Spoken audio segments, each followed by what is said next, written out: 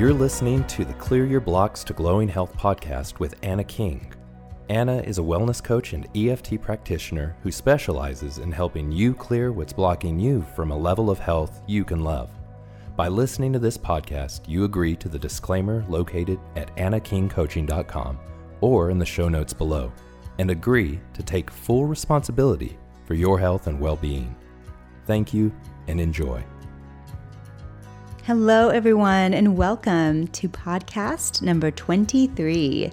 In this podcast, I want to share some of the concepts that I've been talking about and sharing about in the community about how to bounce back. So if you have had a busy month of May, or this has just been a busy season, or whenever you're listening to this podcast, if you're feeling like you need some encouragement and inspiration and practical tips on how to bounce back from busyness and times that you feel like you've maybe fallen off the wagon a little bit, I hope this podcast will support you in feeling just empowered to come back to what your health goals are and your vision is. So let's dive in. I'm going to talk a little bit about some of the concepts behind this idea of bouncing back, and then we're going to get into some practicals.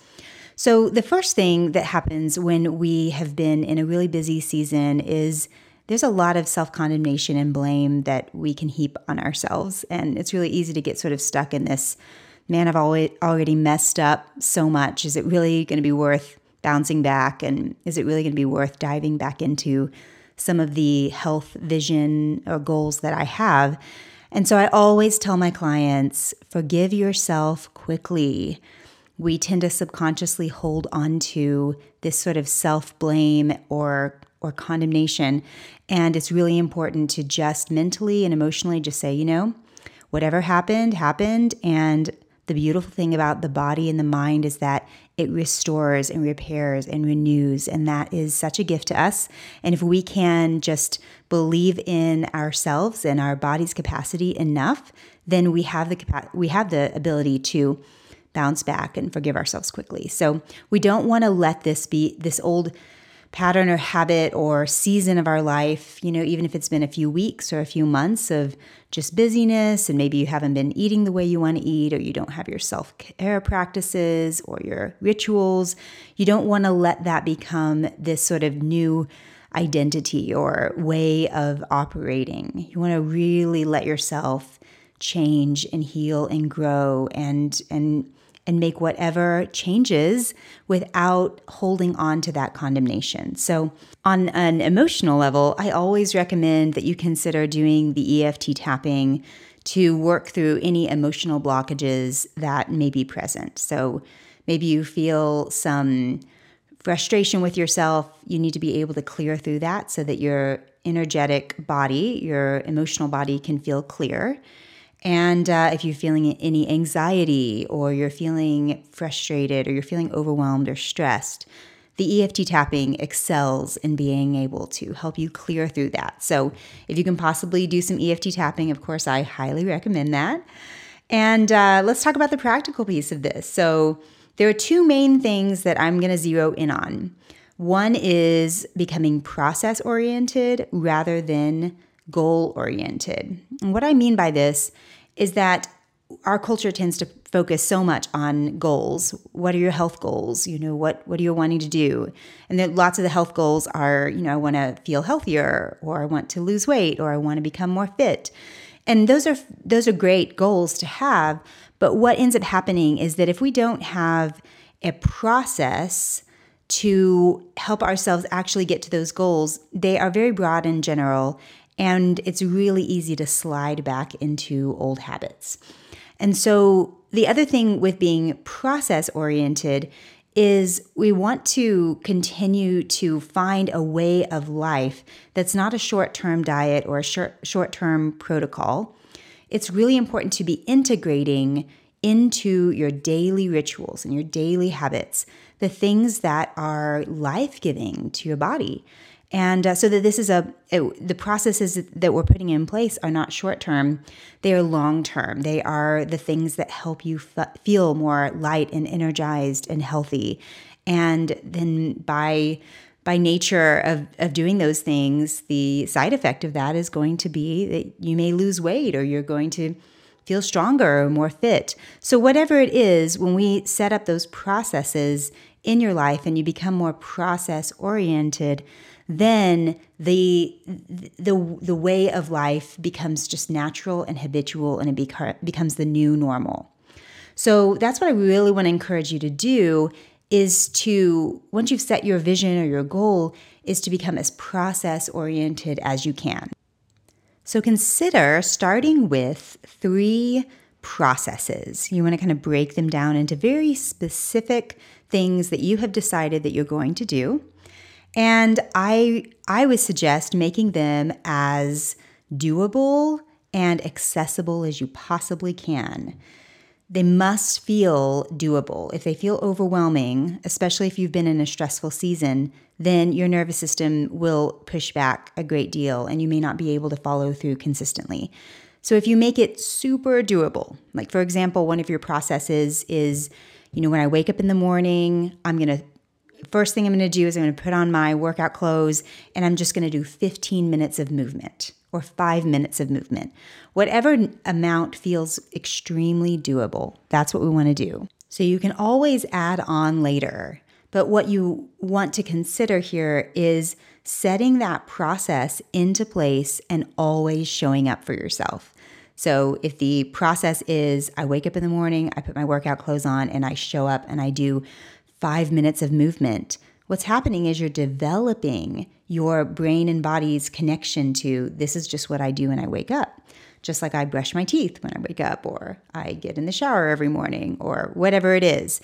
So decide what sort of process works for you and make it very doable, and then show up for yourself every single time. Now, if you make it doable and you always show up, then you could always add on later. You could add on the level of intensity, or you could add on the length, but you're doing it in a way that feels very supportive to your mind and your body. So another idea is if you are wanting to release weight or cleanse in some way, you could say, okay, I'm going to always make sure that I do a green juice or a green smoothie or a green elixir every morning, let's say after I work out. The first thing I'm going to do when I start to feel hunger coming on is I'm going to have that green drink, and I'm going to allow my body to have this cleansing time. And I'm going to do that until my body calls for solid food. So if that's just sort of a structure that you put in your life, then you're setting up some time in your day for daily cleansing. And it's just what you do, right? It's just in your sort of steps throughout the day. The other thing is to ensure that this is successful at the outset of any new process. Make sure that you put it in a reminder app on your phone, or a sticky note, or something that helps you just jog your memory that this is the new process that you're starting. So if you have that little memory jog, kind of a cue that you use to remind yourself to do this new thing, and then you make it very doable, nothing overwhelming or stressful, and then you show up for yourself every single time. Make this a non-negotiable. Don't ask yourself the question, am I going to do it today? Just show up. And if you've made it doable enough, then it will begin to feel light and easy. And then this just creates a really good upward spiral of health. The second key here is identity, which is the lens with which you see yourself. And so many people are trying to create new habits while seeing themselves as someone who struggles to make healthy habits stick, or someone who isn't really worthy enough to be that person who is full of life and health. And so what I highly recommend is that you begin to take the time to visualize yourself as someone who feels strong and light and is healthy, and tune into that visual of what would the ideal healthiest visual of me be like? And if I was that person right now, what would I be doing? What does that healthy person do on a daily basis? What does their life look like? And as you begin to visualize it and you embody it, then it no longer becomes, well, I'm not eating sugar because I'm trying to quit. It becomes, that's not part of who I am. I don't eat sugar because that's just not me, right? So the way that you see yourself, the lens with which you see yourself, is probably the most important foundation, because it is part of the beliefs, the self-beliefs that we all have about what's possible and what's not possible for ourselves.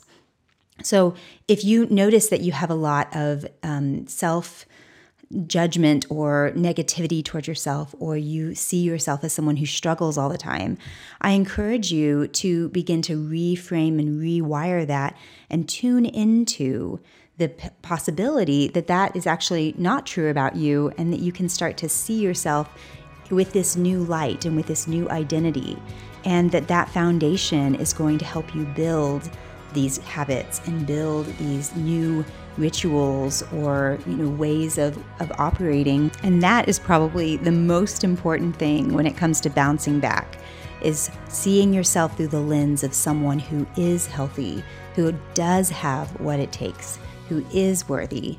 And then as you integrate those processes, you can just stand back and watch the magic happen.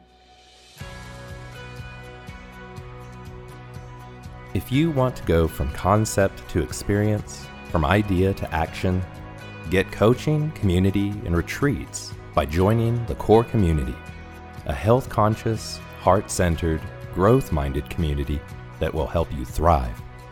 Go to annakingcoaching.com to find out more.